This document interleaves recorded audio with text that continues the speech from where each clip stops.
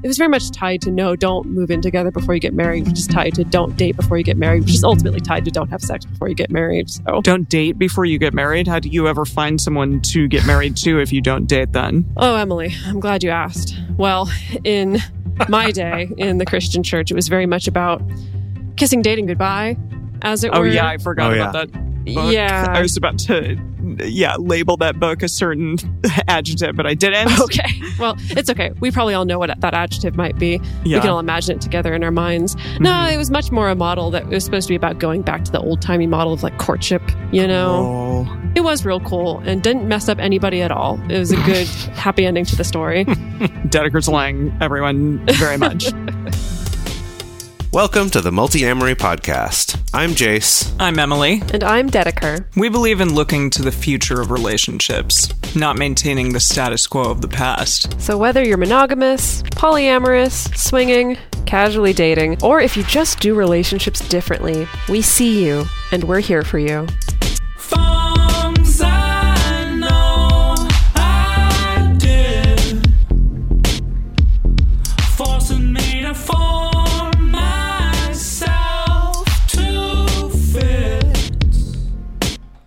On this episode of the Multi-Amory Podcast, we're going to be talking about de-nesting without de-escalating a relationship.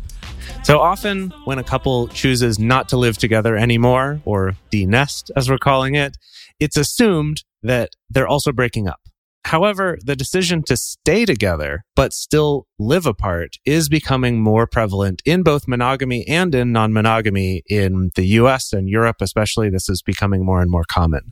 So today, we're going to talk about some of the reasons why people choose to stay together while living apart. And then, in the second half, we're going to have a very special panel discussion with some of our patrons of the show who have personal experience with de-nesting while still staying in an intimate, close relationship with their partner. Yay. Well, welcome back, everyone. It is the first episode of the new year. We have all gone through the holidays.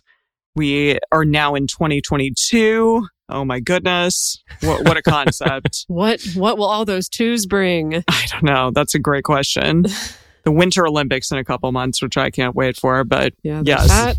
Yeah, this is an interesting topic. I think that, like Jace pointed out in the intro, this is still so relatively unheard of to so many people. I think that the idea of moving in together is so tied to the relationship escalator. It's so tied to, this is a definite marker of things are progressing in a particular direction. Things are getting serious. And the idea of undoing that, it's just unfathomable for most people to think about still staying in a relationship even while unknitting some kind of intentional entanglement. I always think of your brother, Jace, and what he said, if you want to, reiterate that again. Well, yeah, just some number of years ago, he had moved in, or rather, a girlfriend had moved in with him, sort of out of just practical necessity for financial reasons at the time.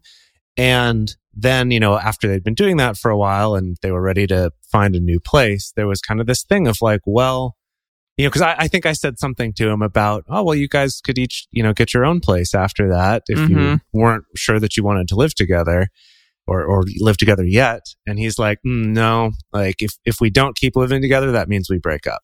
And that was just a very clear. And I'm like, yeah, of course. That's exactly how I would have thought. That's how most people would think. That's totally normal, I guess.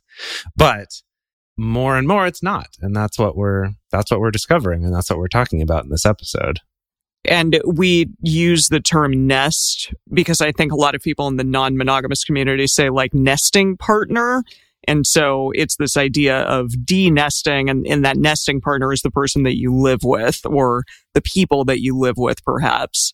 But then to de-nest is to leave that arrangement that you may have with another person or with a few other people and maybe choose to live alone or choose to do some other sort of configuration. So we're going to talk about that today. To start off with, it's the new year. And so maybe that means that you just went through a breakup, because there are a lot of statistics out there that people tend to break up in the new year or around the holidays. I've been there. Yep. And so New is Year's Jace, 2011. That was me. Oh, really? Literally January 1st, 2011. There you go. That you broke up with someone or that you were... Okay. I broke up with the person. It was the first person I ever cohabited with. Oh, goodness. As part of a romantic relationship. Yep. Yeah. And I feel like, Jace, you said that you've had some January breakups too. Yeah, sometime within January, February that's when I kind of associate with breakup season. It's like the time between New Year's and Valentine's Day. Yeah, that definitely is a breakup season. However, there is a Cosmopolitan article that suggests that breakups tend to happen before big events. So the reasoning behind that might be because somebody doesn't want to meet a family member. Like they don't want to bring this person to meet family because, maybe they're not really someone that I want to associate my family with. Or you may have to engage in things like gift giving, and that's sort of a really intimate thing. They may not want to have a significant other be a part of that. And they're like, maybe that's telling. Maybe we should break up. There is a day statistically, which is the largest breakup day, the most prevalent, and it's December 11th. So we've all gotten past that now. Good job. But perhaps you did get broken up with on that day. I don't know, dear listener out there. So yeah, I mean, all of us have gone through something like this in the past. And then, before Valentine's Day as well, that tends to be a big breakup day. However, this episode is not about that. We're talking instead about staying together, but choosing to live apart. And so the first part of this episode is going to be about some of the reasons why people want to do that, some of the benefits perhaps of that, and sort of the prevalence that it's taken on in our society. And in, like Jason Dedeker said before, like in Europe, this seems to be like a really big trend that's happening over there. And then after the break, after our ad break, we're going to be talking to some of our patrons about the non-monogamy side of this and the fact that they may have lived with a partner and then decided to move away from that partner and live on their own, which I think is something that's not particularly well studied yet, but perhaps will be eventually. Because like we've said, you don't necessarily need to break up with a partner if you decide to not cohabit with them anymore, which is cool. I think that's a great idea that you can, choose to do whatever the heck you want, whatever's best for you in your relationship. Yeah. So to start out, let's just first talk about one other change that kind of predates this one, and that's the prevalence of couples who live together without being married.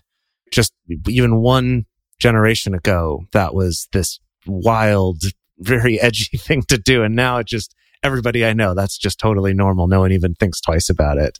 So this comes from Pew Research in an article of theirs called Marriage and Cohabitation in the U.S. and mentions some things such as within adults 18 to 44, the percent who have ever lived with someone and not been married to them is 59%. So quite a lot. And that is even greater than the share who has been married. So more people have lived together with someone they're not married to than have been married at all. So wow, that's really, kind of interesting. Yeah, really tipped the needle there. Yeah. Right. In the age range 18 to 44, right? I imagine this would be very different in older age groups, of course. And again, I think that's very different than how it used to be because a lot of people would choose to get married and live together and leave the house for the very first time, like leave the house in which they grew up when they get married and when they go to this other place in which to cohabit. And so again, like you said, that's very, very different. People might have roommates now, or people might live with their significant other well before they ever decide to get married. Yeah. So then another interesting part of that is that the motivations for why they would nest or why they would live together between married and unmarried couples were different. So in this study, they found that most of the people who were married and living together, when asked for the reasons why, would say things like love and companionship as major reasons they decided to move in together. A small percentage of those who, again, were married and living together also cited finances or convenience. But amongst the people who were not married to each other but living together, a much higher percentage, 38%, said moving in with their partner made sense financially, and 37% said it was convenient. So that seems to be the finance and convenience seems to be a higher priority thing. And that kind of makes sense with what we've seen happen with housing prices and apartment prices and things like that. And with people getting married later, that you kind of add all those things together and it's like, well, it just kind of makes sense. Some of these trends might indicate that maybe more people are separating out the decision to get married versus the decision to nest, but it is still the case that about 66% of married adults who lived with their spouse before they were married, and also who weren't even engaged to be married when they moved in together, say that they saw specifically cohabitation as a step toward marriage when they first started living with the person who they ended up getting married to, which I suppose can make sense, regardless of kind of the way that our human brains work. It's a little bit of an ad hoc situation, but also it makes sense that just from a social perspective, that's kind of the escalator that we're all trained to be on. Yeah. Currently, that, living together, cohabiting, and marriage either happen in close succession or sometimes simultaneously. The escalator's going strong is what we're saying. Real yes, strong. still there. Real strong, successful escalator. Maybe successful is going a little too far, but a strong escalator. Mm-hmm. So again, this confirms that, most people who get married still view nesting specifically as part of that traditional relationship escalator. About half of U.S. adults say that couples who live together before marriage have a better chance of having a successful marriage than those who don't live together before marriage. And then 63% of adults who are younger than 30 say that couples who live together before marriage have a better chance of having a successful marriage, compared with 52% of people ages 30 to 49, 42% of people ages 50 to 64, 37% of those 65 and older. So there's definitely a generational difference here. And now what is interesting is that when I was growing up in the evangelical Christian church, they often whipped out statistics, God knows from where. Yes. They made them up. They could very well have made them up. That kind of said the opposite of this. That were like, they studied people who lived together before marriage, and they found that, living together before marriage, it was real bad. It was real bad for their marriages. Their marriages didn't last as long. Why I don't know. would Maybe that those be are the legitimate case? statistics. I'd have to follow up on that. But it was very much tied to don't move in together before you get married, which is tied to don't date before you get married, which is ultimately tied to don't have sex before you get married. So don't date before you get married? How do you ever find someone to get married to if you don't date then? Oh, Emily, I'm glad you asked. Well, in my day in the Christian church, it was very much about kissing, dating goodbye, as it were. Oh, yeah, I forgot about that book. Yeah. I was about to, label that book a certain adjective, but I didn't. Okay. Well, it's okay. We probably all know what that adjective might be. Yeah. We can all imagine it together in our minds. No, it was much more a model that was supposed to be about going back to the old-timey model of like courtship, Cool. It was real cool and didn't mess up anybody at all. It was a good, happy ending to the story. Dedeker's lying, everyone, very much. I did just want to say real quick, this isn't just coming from people's anecdotal evidence in the church or whatever. There have been a number of studies showing a link between living together before marriage and higher rates of divorce. There have also been a lot of other researchers contradicting those results or doing other studies showing that that's not true, or that the opposite is true, or that it's changed over time. It turns out, as I've looked into this a little bit, that it's very hotly debated, as it turns out. And I could imagine there's a lot of motivations on either side for coming out with a particular outcome from this. But anyway, that wasn't based on nothing. However, it does seem like more and more researchers are kind of saying, actually, we're not so sure that that's true. So it's interesting that in this study, it showed that people's perceptions of it is that it will make the marriage better. Yeah. And of course, I do think it's worth mentioning the caveat that a good marriage doesn't just mean a marriage that doesn't get divorced. So that's another thing to keep in mind here. That Very good point. Even if there is a correlation with divorce, that doesn't mean necessarily better relationships. Yes. I think people just, regardless of what kind of configuration they're in, if they choose to be cohabiting partners before they get married or not, they may break up. Just connecting to human beings at all. Yeah, exactly. There's a chance you're going to not like them after a period of time. Yeah, totally. Yeah. All right, so that was discussing people choosing to cohabit without being married, and that it is pretty prevalent in our society, but it's also pretty common for people in intimate relationships to choose not to nest with one another. So this is a quote from Why More Couples Are Choosing to Live Apart, which was published in The Conversation in 2020 by Simon Duncan, Professor Emeritus of Social Policy at the University of Bradford. He said, surveys have previously suggested that around 10% of adults in Western Europe, the US, Canada, New Zealand, and Australia live apart together, which is a LAT. You're going to hear that a lot in this episode, LAT, living apart together. while up to a quarter of people in Britain statistically defined as single actually have an intimate partner. They just live somewhere else. So 10%. That's a lot. That's quite a lot of people. Yeah. Yeah, and this very same Simon Duncan, Professor Emeritus, was also part of an additional study with Miranda Phillips, Julia Carter, Sasha Rosenneal, Maria Stoilova, called Practices and Perceptions of Living Apart Together, which was published in Family Science in 2014. So for this particular study, they did a survey of people's lats. Oh, how jacked they were. No, they did a survey of people in lat relationships living apart together in Great Britain, specifically England, Wales, and Scotland in 2011. And they supplemented this with 50 semi-structured qualitative interviews that lasted about 1 hour that they did in that same year. So basically what qualitative means is they just kind of chatted with them. And then the actual analysis of it is looking at what did they say, trying to distill that down. It's a lot more labor intensive because you're not just like checking 1 to 5. How much do you agree that your lats are great?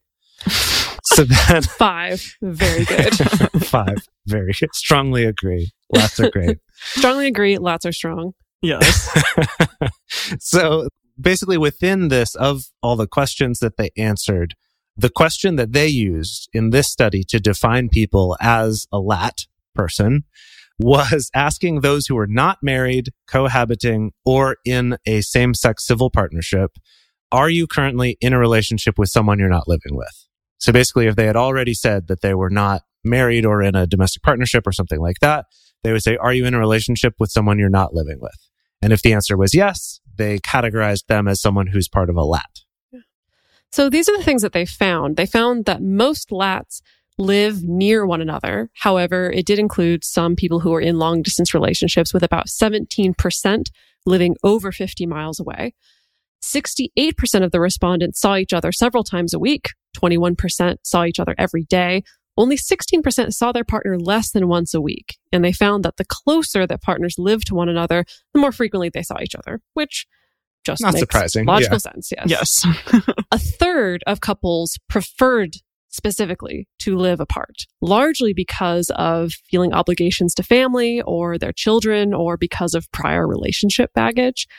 Overall, the survey and the interview data suggest that the idea of monogamous and committed coupledom is usually just as strong for most lats as assumed for co-residential couples. And most like to see their relationship in this way, even those particularly valuing autonomy early in their relationship or who are worried about cohabitation. So essentially, making the case that I guess needs to be made still in 2022 that people who live apart but are still together are just as committed to each other. And if we're talking about monogamy specifically, in theory, just as monogamous with each other. That just because they're choosing not to cohabit doesn't mean the relationship is less serious, less entangled, less committed. And then here's another quote. Indeed, 20% of actual lats would ideally like to be married and living with their potential spouse, and another 12% in unmarried cohabitation. This presumably reflects the fact that many either are constrained from living together or see lat as an early stage. So that's kind of the opposite side of the coin of that there's still a significant chunk of people who, even though they're living apart together, would prefer not to be. They would prefer to someday get married, move in together, or if not getting married, to still move in together. And they see this as just an early stage in the relationship. Yeah, but that's a lower percentage than I would have expected. That's true.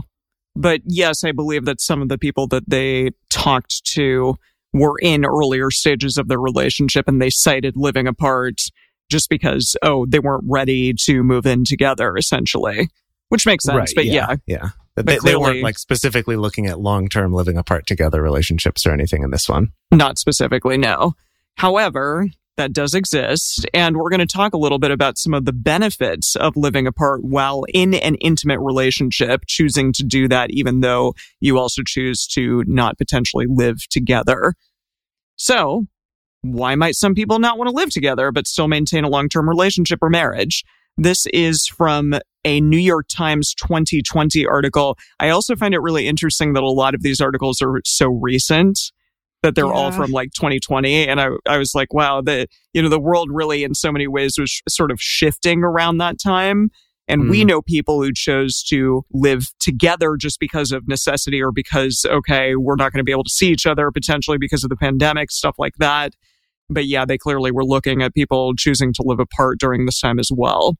Yeah, well, clearly, I mean, with the pandemic and suddenly everyone's forced to be at home all the time, it really shakes up your sense of who do I actually want in my home. Oh, yeah. And for some people, it was really driving home, I want someone in my home with me. And for some people, it was really driving home, I don't want anybody around. Exactly. Yeah. And this actually was the byline of this is coronavirus. Some couples reconsider living apart. So this is called married but living far apart. And the article profiled a group of couples that choose to live apart largely because of their careers. Many of them talk about intentional intimacy they experience when they get the chance to see each other in person, but most of them still have the goal to eventually live together. But I found this to be a really interesting quote and something to kind of think about if you're, potentially wanting to do this with a significant other. The quote says, "Being together just a few days a month means they still act like newlyweds, sitting on the same side of the table at a restaurant so they can hold hands. They would fly to each other's city for just one night if they can't spend the whole weekend. A flyby, they call it. They light Shabbat candles together on FaceTime and hide notes in each other's apartment. Such arrangements are a hall pass from constant companionship." There was a sociologist who said that. One participant in her study explained you get the independence of being single and the benefits of marriage. That's really interesting. Just this idea that intimacy comes from, the excitement of seeing this person that you're not always exposed to 24/7 because you live with them. Yeah, that's something that Esther Perel talks about quite a bit, that our sense of intimacy and excitement about someone is very much based in still being able to have space. Mm-hmm. And that doesn't necessarily have to translate, I need to live across town from you or on the other side of the country from you, but just finding ways to have that space to be able to have both individuals getting access to that sense of independence in some way or another. Totally. Yeah. Yeah. I mean, this is something that I think Dedeker and I, in the whole time that we've been together, while we've had times of living together, also have long periods, longish periods of several months of living apart every year. And so it is interesting getting kind of a little bit of a taste of that and a little bit of not, right? And I can definitely attest that it does help to kind of keep that, I guess, intentionalness, where I'm not just seeing you because you happen to be on the couch where I want to watch TV. It's I had to go out of my way, potentially even fly to another country to see you. And so there is something nice about that, even though there's also some frustrating things about truly long distance, right? It's not just a quick drive across town. Mm-hmm.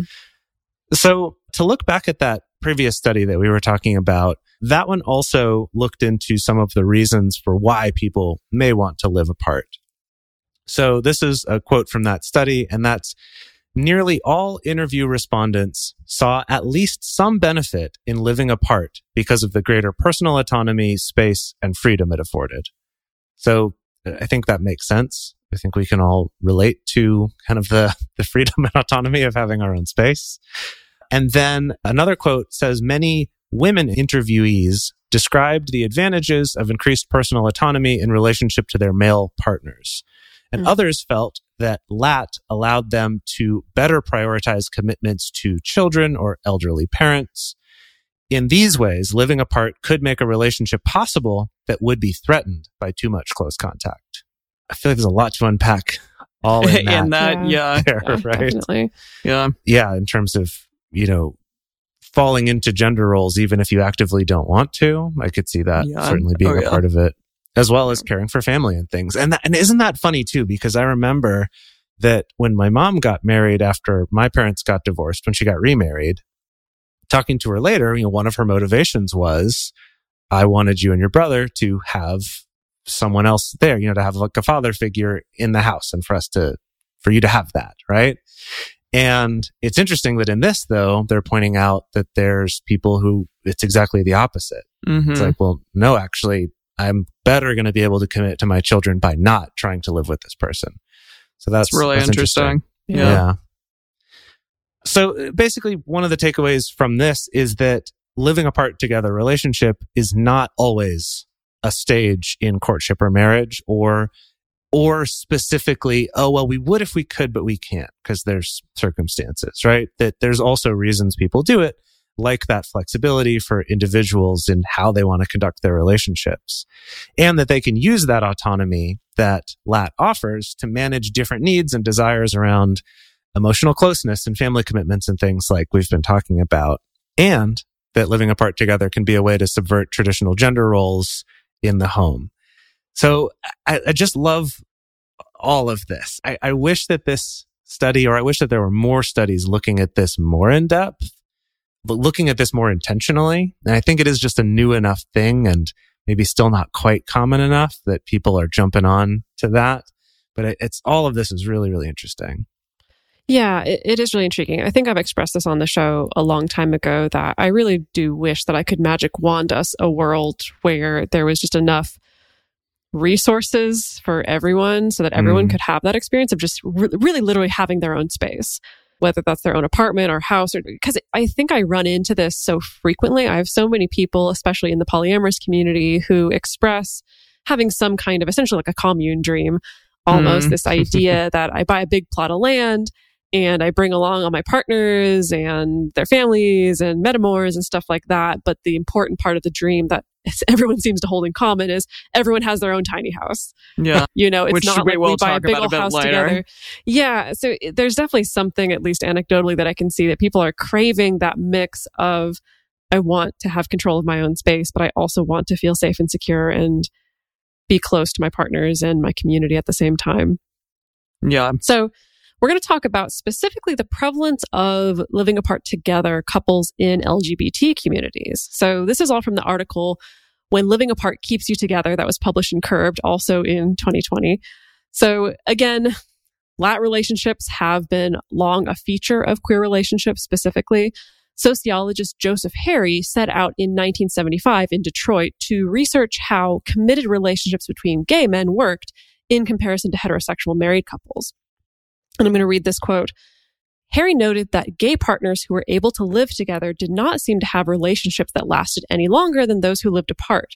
In other words, living apart was not a barrier to the strength of these relationships, and in fact may have been the reason they were able to last in spite of social oppression and the financial strain of maintaining two households.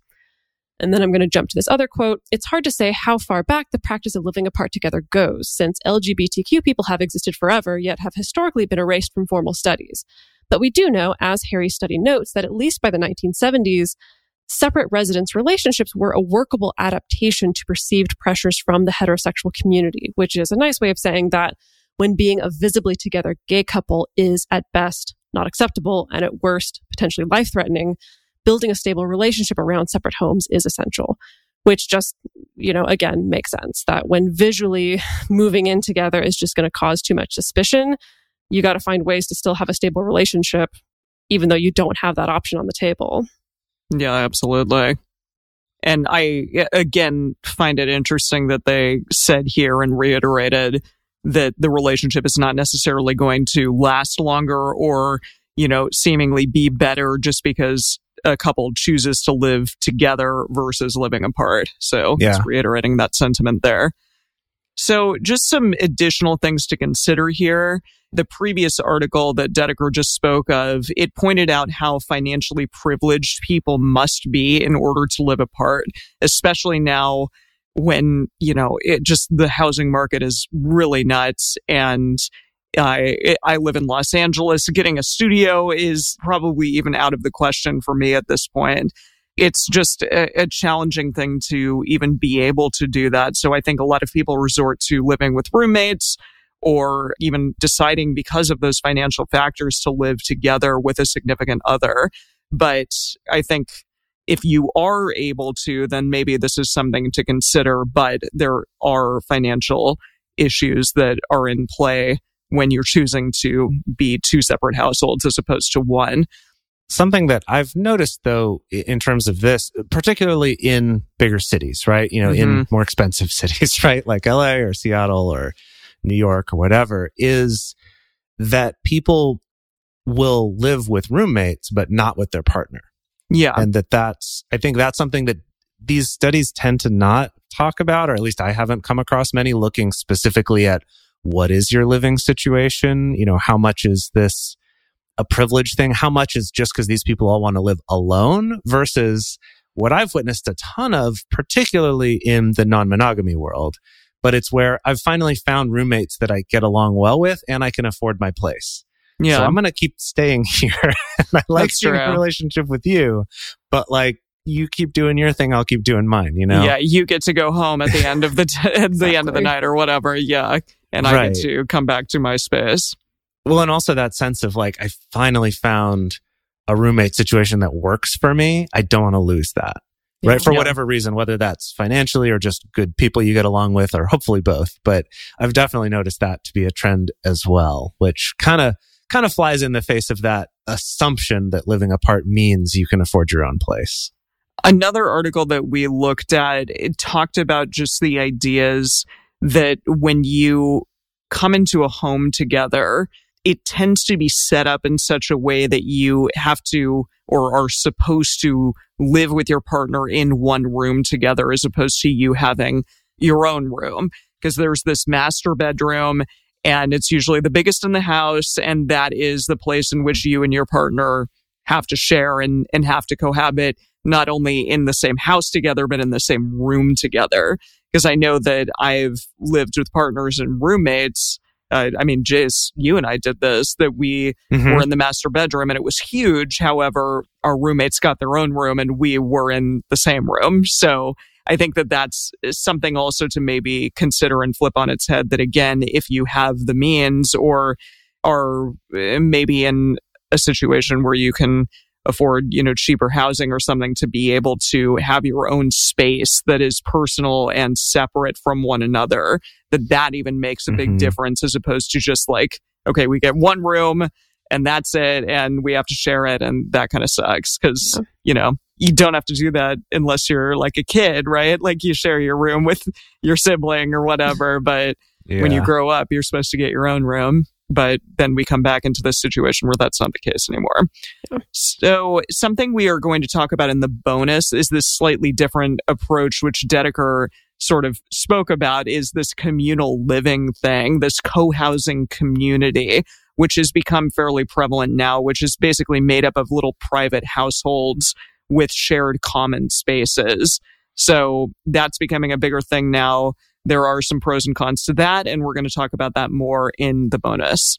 But before that, we are going to dive into the second part of this episode, which I'm really excited about. We're going to talk to some of our patrons about their relationships, about being nested for a while and then choosing to leave that situation and become de-nested, but still stay in an intimate partnership with, you know, the people that they were involved with. And that's really cool. So I'm excited to get to talk to 3 of our patrons about that. And we are going to see you after the break to do that. For a long time now, we've been fans of adamandeve.com for getting sex toys or lingerie or accessories, things like that. It's just a fantastic resource with a huge selection. And now, not only do we have a fantastic offer, but we also have a promo code that will work on adammail.com and evestoys.com, which are their sites specifically for LGBTQ audiences. And our code is fantastic. It's 50% off of almost any item in the store and free discreet shipping when you use our code MULTI. Yes, we love adamandeve.com and have for years. They are our oldest and longest sponsor, and they just keep on giving great gifts to us and to our listeners.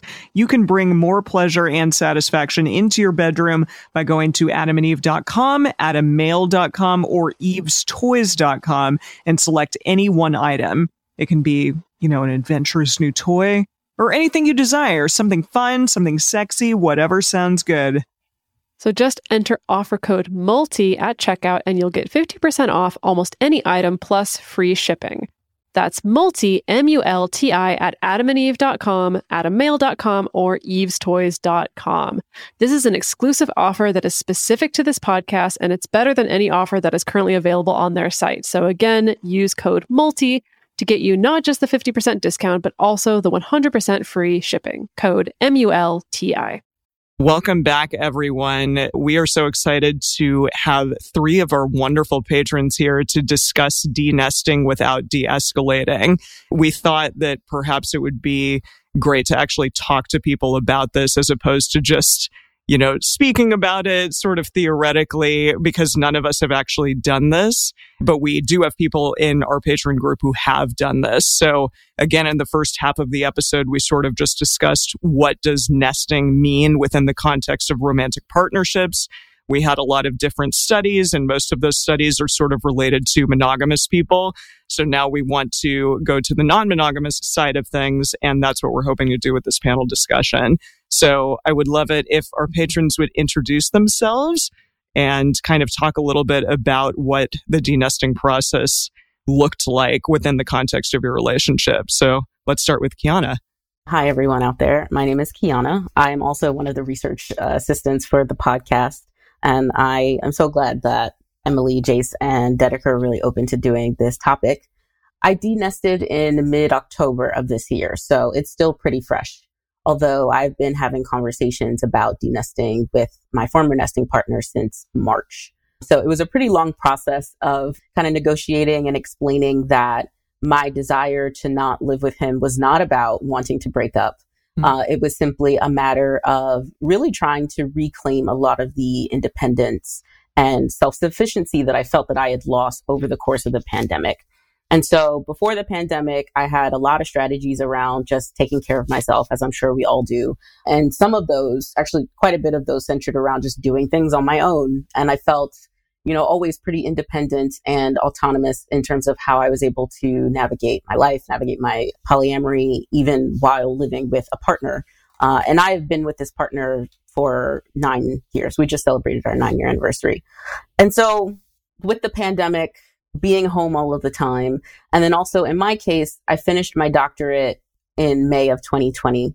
And so the entire trajectory of my life transformed very dramatically in a way that I didn't quite anticipate. And so I felt just kind of professionally lost, personally lost, which I'm sure a lot of people went through as well.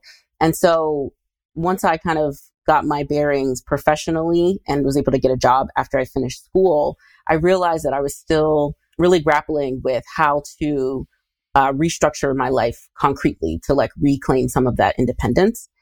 And then the other thing that I just realized, and my former nesting partner, I do think he's one of the greatest people in the world. He was really compassionate around a lot of the gendered complaints and critiques that I brought up in terms of our nesting situation. And so he's in tech. He's always made a lot more money than I have. I'm in the humanities and academia, so I make pennies.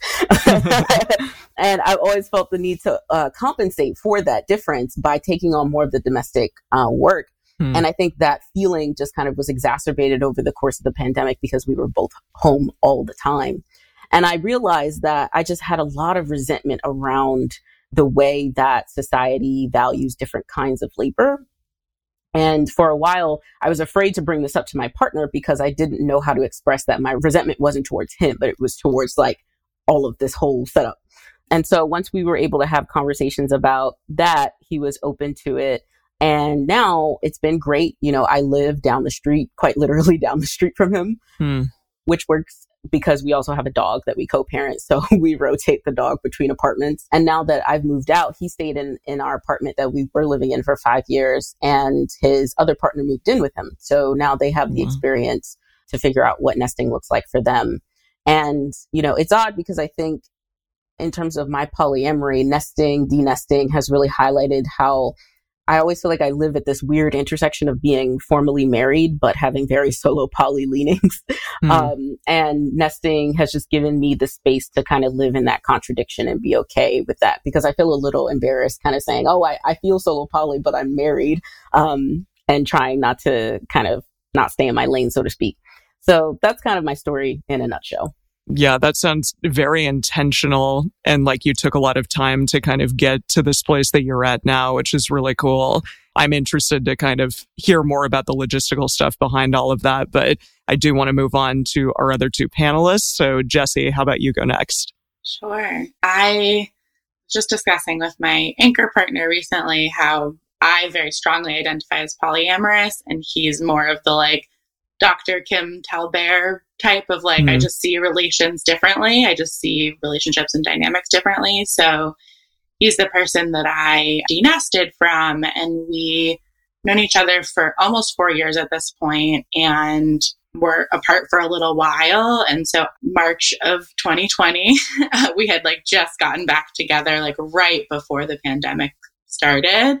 And so I packed for a week and was wearing the same clothes for 5 months and ended up going. He was in upstate New York. So I was a couple hours, I was 4 or 5 hours away. And so I went up and ended up sort of like just like a little bit of living with him for a little bit. And then ultimately, the end of last year, decided to quit my job and nest with him more permanently.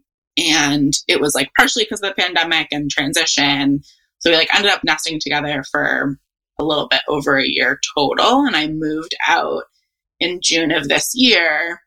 And part of it was that we didn't intentionally move in together. And so I didn't want that to be how we nested. I was like, this was great it was like sort of like a micro, like it was like, we got to see what this was like. We see what works. We see what doesn't work.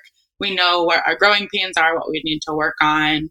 But we're in pretty different life stages overall too. So he's a little bit more established in what he's doing. I'm still trying to figure out my own stuff. And so to me, it felt like I needed space to be elsewhere and sort of figure more things out for myself. And that like, I do hope we do live together again at some point in the future, but wanted to like go into nesting together more intentionally than pandemic wise. And then also I live with someone who I call my primary platonic, and she calls me her friend, but not in like a, it's a consensual, and she knows it's a joke. And like, she's just has been my best friend for 20 years. And so part of my poly has always been prioritizing platonic dynamics. And that's always been a critical part of decentering romantic relationships. And she was coming here for grad school, and I had sort of like said like, yeah, I'd love to move out there with you. And so for me, it was also partially like, I was loving living with him, and we could have had conversations to continue it, but I was like, I'm going to go with my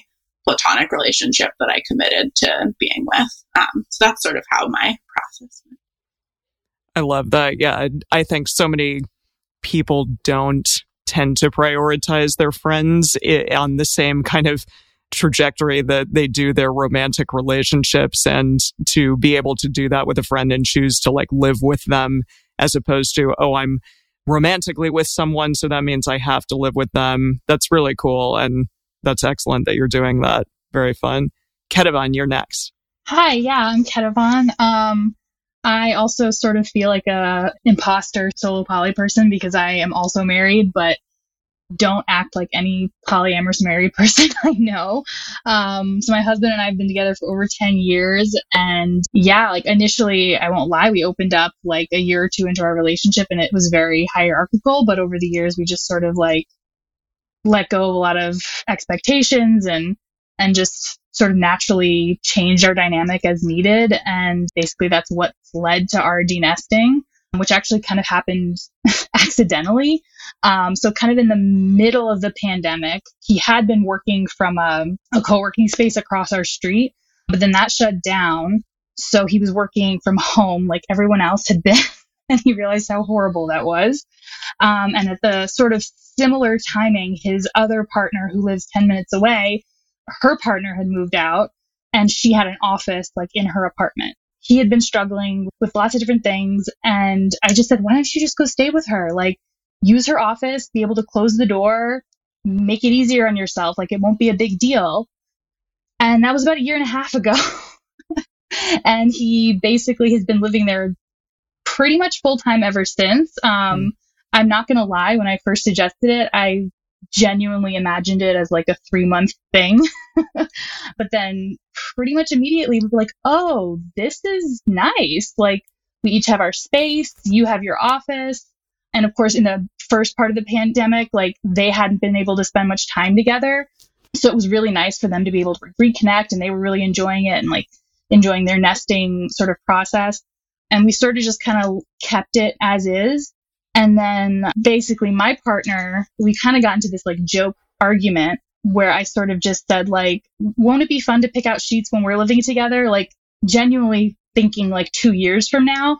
And he kind of freaked out and was like, oh, like, I'm not ready to live together. And I'm like, no, it's fine. Neither am I. Like, no worries.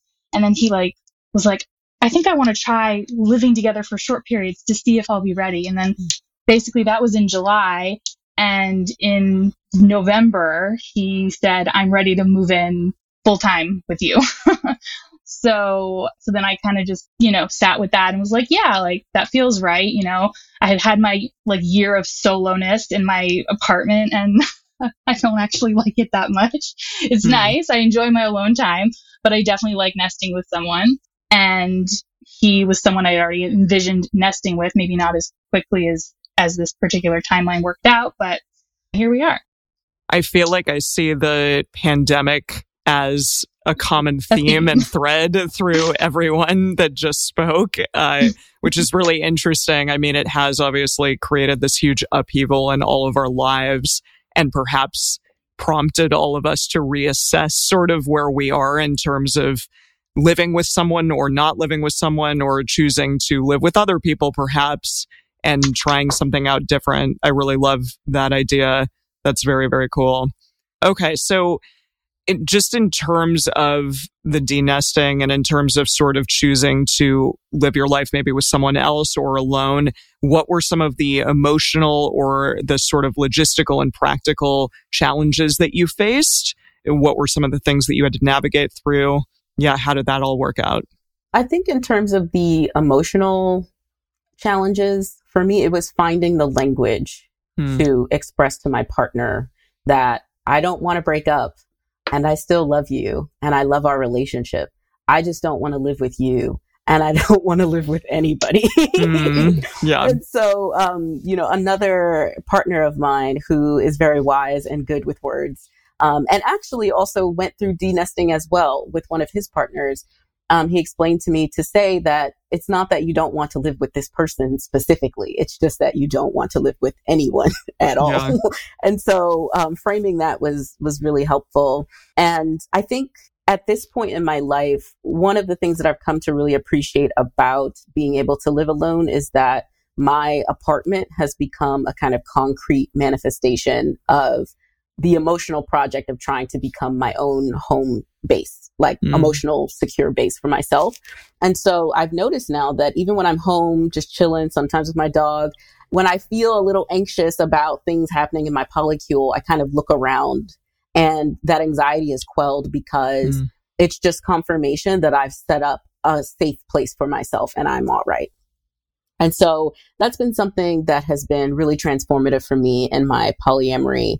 And then I think in terms of the practical logistics, I mean, I was ranting about this on Twitter, but I actually got denied for my first apartment that I applied for because I didn't apply with my husband, but we're listed on our taxes together. And so although I met all of the income requirements and the credit requirements, I still didn't get the apartment. And I asked the realtor or the broker why that was. And he said, I think it's because they have some confusion around why you're not moving in with your partner, and just the maybe some negative associations with like if you're separating, because that's what he asked me. And so I just thought that was a really kind of potent example of just a lot of the gender politics that go into women wanting to live alone, and how there are so many barriers that you have to kind of supersede in order to do that. And then, like I said, we have a dog, so just figuring that out has been relatively easy. But now I don't have anyone to take care of plants anymore. My partner used to do that. So I do miss that a little bit. I love how different all three of our stories are, because I feel like they add so much.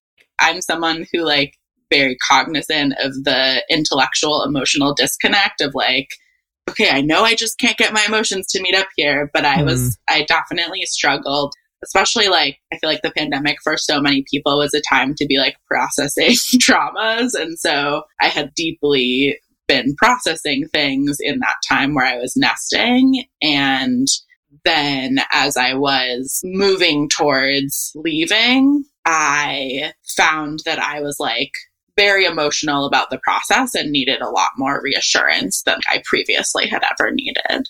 Part of it was even me asking for terminology. I knew he didn't like the term primary partner and hierarchy. So we were trying to figure out like, how do we show that we're not de-escalating our relationship, but that we are choosing to not live together anymore. And so we figured out like methods of checking in with each other and like time. And I asked for making sure we know like the next time we're going to see each other. And then I've also been just like trying to find times to like be with friends and support myself through those ways. I think the being with myself in my room, like I just very much resonate with that. Like having my own space has been so huge. And if I do nest again, I realize like I definitely will want 2 bedrooms. For me, like the emotional impact was pretty minimal, but I kind of ascribe that to the fact that we'd been talking about some form of like non-nesting for at least 5 years. My husband works remotely, and I kind of have a career that sort of might force me to live in different countries. And so we had been sort of discussing, you know, me living somewhere for a year or two on a contract and him coming for 3 months at a time and then staying with his other partner for 3 months at a time. And so these kinds of ideas had always been like in our relational conversations. So we had already sort of emotionally prepared ourselves for the idea that living apart wouldn't be anything other than a practical logistical thing. So that helped a lot. But then even as things were changing, we definitely still had some feelings, and I definitely like missed seeing him every day and things like that. He definitely felt like he was abandoning me. But, you know, he would say that and I'm like, you didn't abandon me. I told you to go, like literally. So I'm like, where do you, I mean, of course, you know, your feelings are valid and everything. But once I framed it like that, he was like, yeah, I guess you're right. Like, I'm not abandoning you, you know? So yeah, we definitely had some feelings, but I think like the literal years of conversations we've had about this and sort of imagining it all sorts of different ways and like for all sorts of different reasons and with all sorts of different configurations of partners just made it so easy to sort of transition once the right situation presented itself. And that helped a lot. And that's true of literally anything I've ever done in polyamory. Like I talk things to death before doing them. And then I'm like, oh, that was kind of easy. And then practically speaking, since I'm still in the middle of it, things I'm thinking about right now are like literally like we're still not actually like switched all the stuff out of each apartment. So if we're still in the like literally moving phase, but then like even beyond that long term, my new nesting partner and I have to find a 2-bedroom apartment, and that's going to be a whole process. And then at the same time, my husband and I still want to buy not a home in our city because that's incredibly unrealistic financially, but sort of an apartment that a friend of ours told us about, and we kind of fell in love with it 6 months ago, and we really want to buy it. And so that on top of like all the moving and everything is sort of a very big logistical challenge. And so since we're talking about buying property and things like that, like we've been talking more and more about like finances, because essentially our whole relationship, my husband's and I, finances have been 100% intertwined.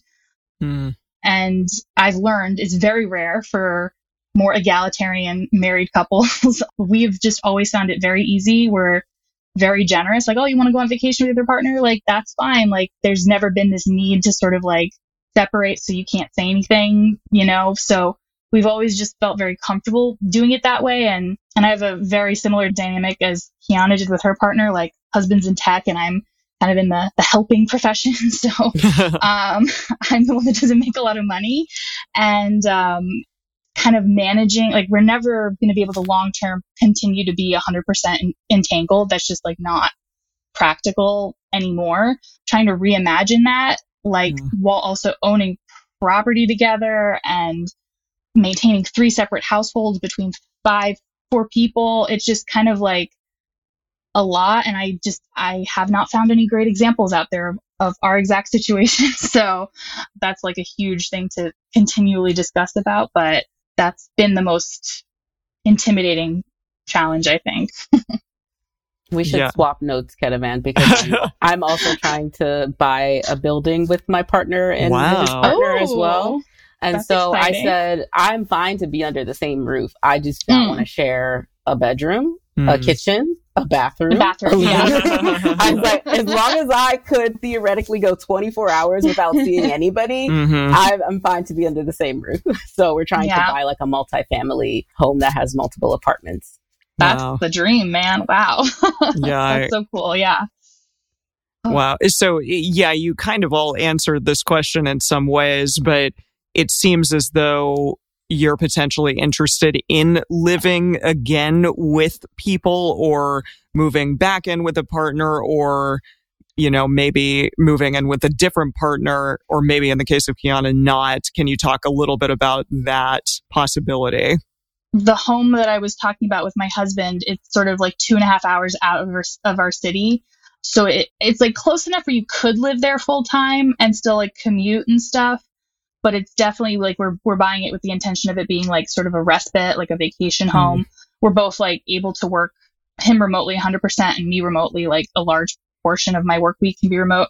So we're just planning on sort of having that be our space that's like for us. And then of course, anyone in the poly field that wants to like stay there. But that's sort of our chance to sort of like still have a place that's ours.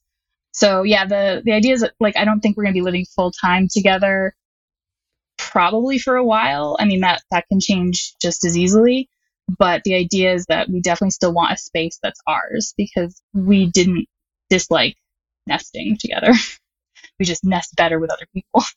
I am definitely interested in like re-nesting with this same person. And I think that the experience of being with him for a year has helped us be like, oh, this would work, this wouldn't.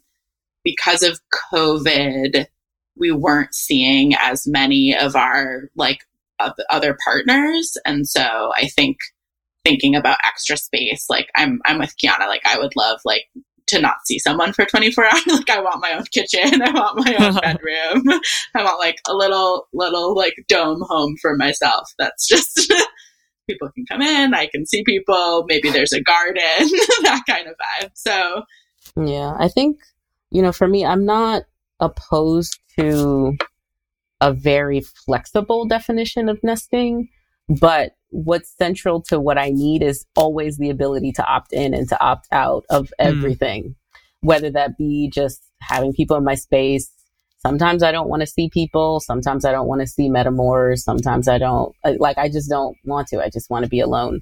And so being very kind but firm about that. And so that's why I suggested the multifamily option. But the other part of it is that I just think even with the best of male masculine partners, there's still this like gender division of labor, I feel, that happens when you're living together that I have become a lot more aware of because of the pandemic. And I've been thinking about, my own role in that too. I will sometimes go to one of my other partner's apartments and like be cleaning things up. And then I stop myself and I'm like, I don't live here. Why am I doing this?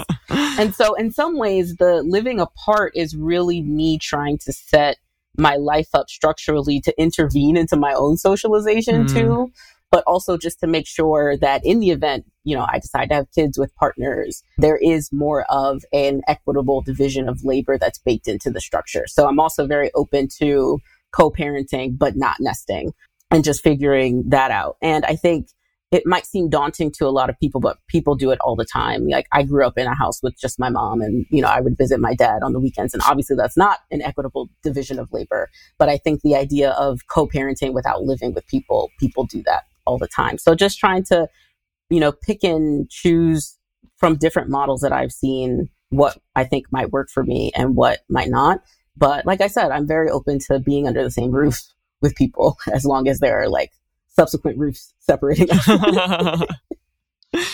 It sounds like all of you are sort of making it up as you go along and picking and choosing the things that you want to and then leaving the rest, which is really cool and awesome that we live in a day and age where that's becoming more acceptable and people are okay with that, and hopefully moving towards brokers not denying you because you want to live alone, things like that.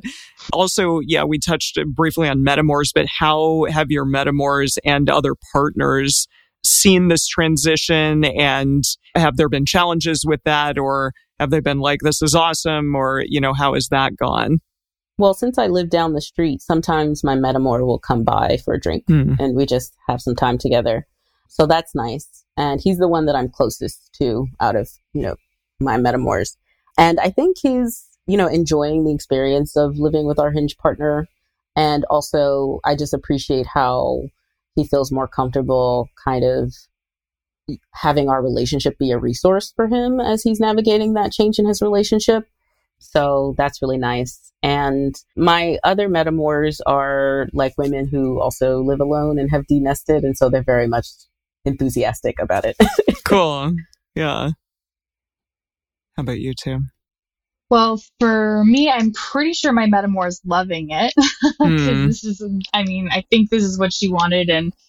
But my new nesting partner is obviously happy as well. And then I have another actual very long-term partner who's staunchly solo and never wants to live with a partner.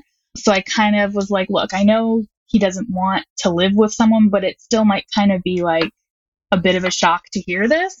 So I was just like, like all cool and calm and checking in with him, be like, hey, I just want to tell you something. Like, I've been talking about potentially moving in with my partner, and I just wanted to like let you know. And he's just like, wait, you haven't been doing that for a year already? And I was like, no. And he's like, oh, I thought you were. So like, I'm like, you thought we were planning to move in an entire year before we were actually planning on moving in? He's like, yeah, it kind of seemed like that's where you guys were at. I'm like, well, I guess you predicted that one. So he was weirdly very calm and predictive of that as well. Almost all of our metamors are all long distance. So I think it has had a different, like, it just like, I haven't like really interacted with it very much. I've more had like my other partners be like, oh, does this mean like we could maybe nest with you someday? And I'm like, I don't know. The world is, who knows? COVID could happen. We could live together. You never know. Yeah, that's cool. Wow. There's so much power in this conversation, specifically in that, is that like we get to create the relationships that we want. So all three of us are expressing like, we're going to figure it out. We're doing this, we're doing that. And I think that that's where the power is of this thing that seemingly means you're deprioritizing a relationship or it's ending or it's not as good.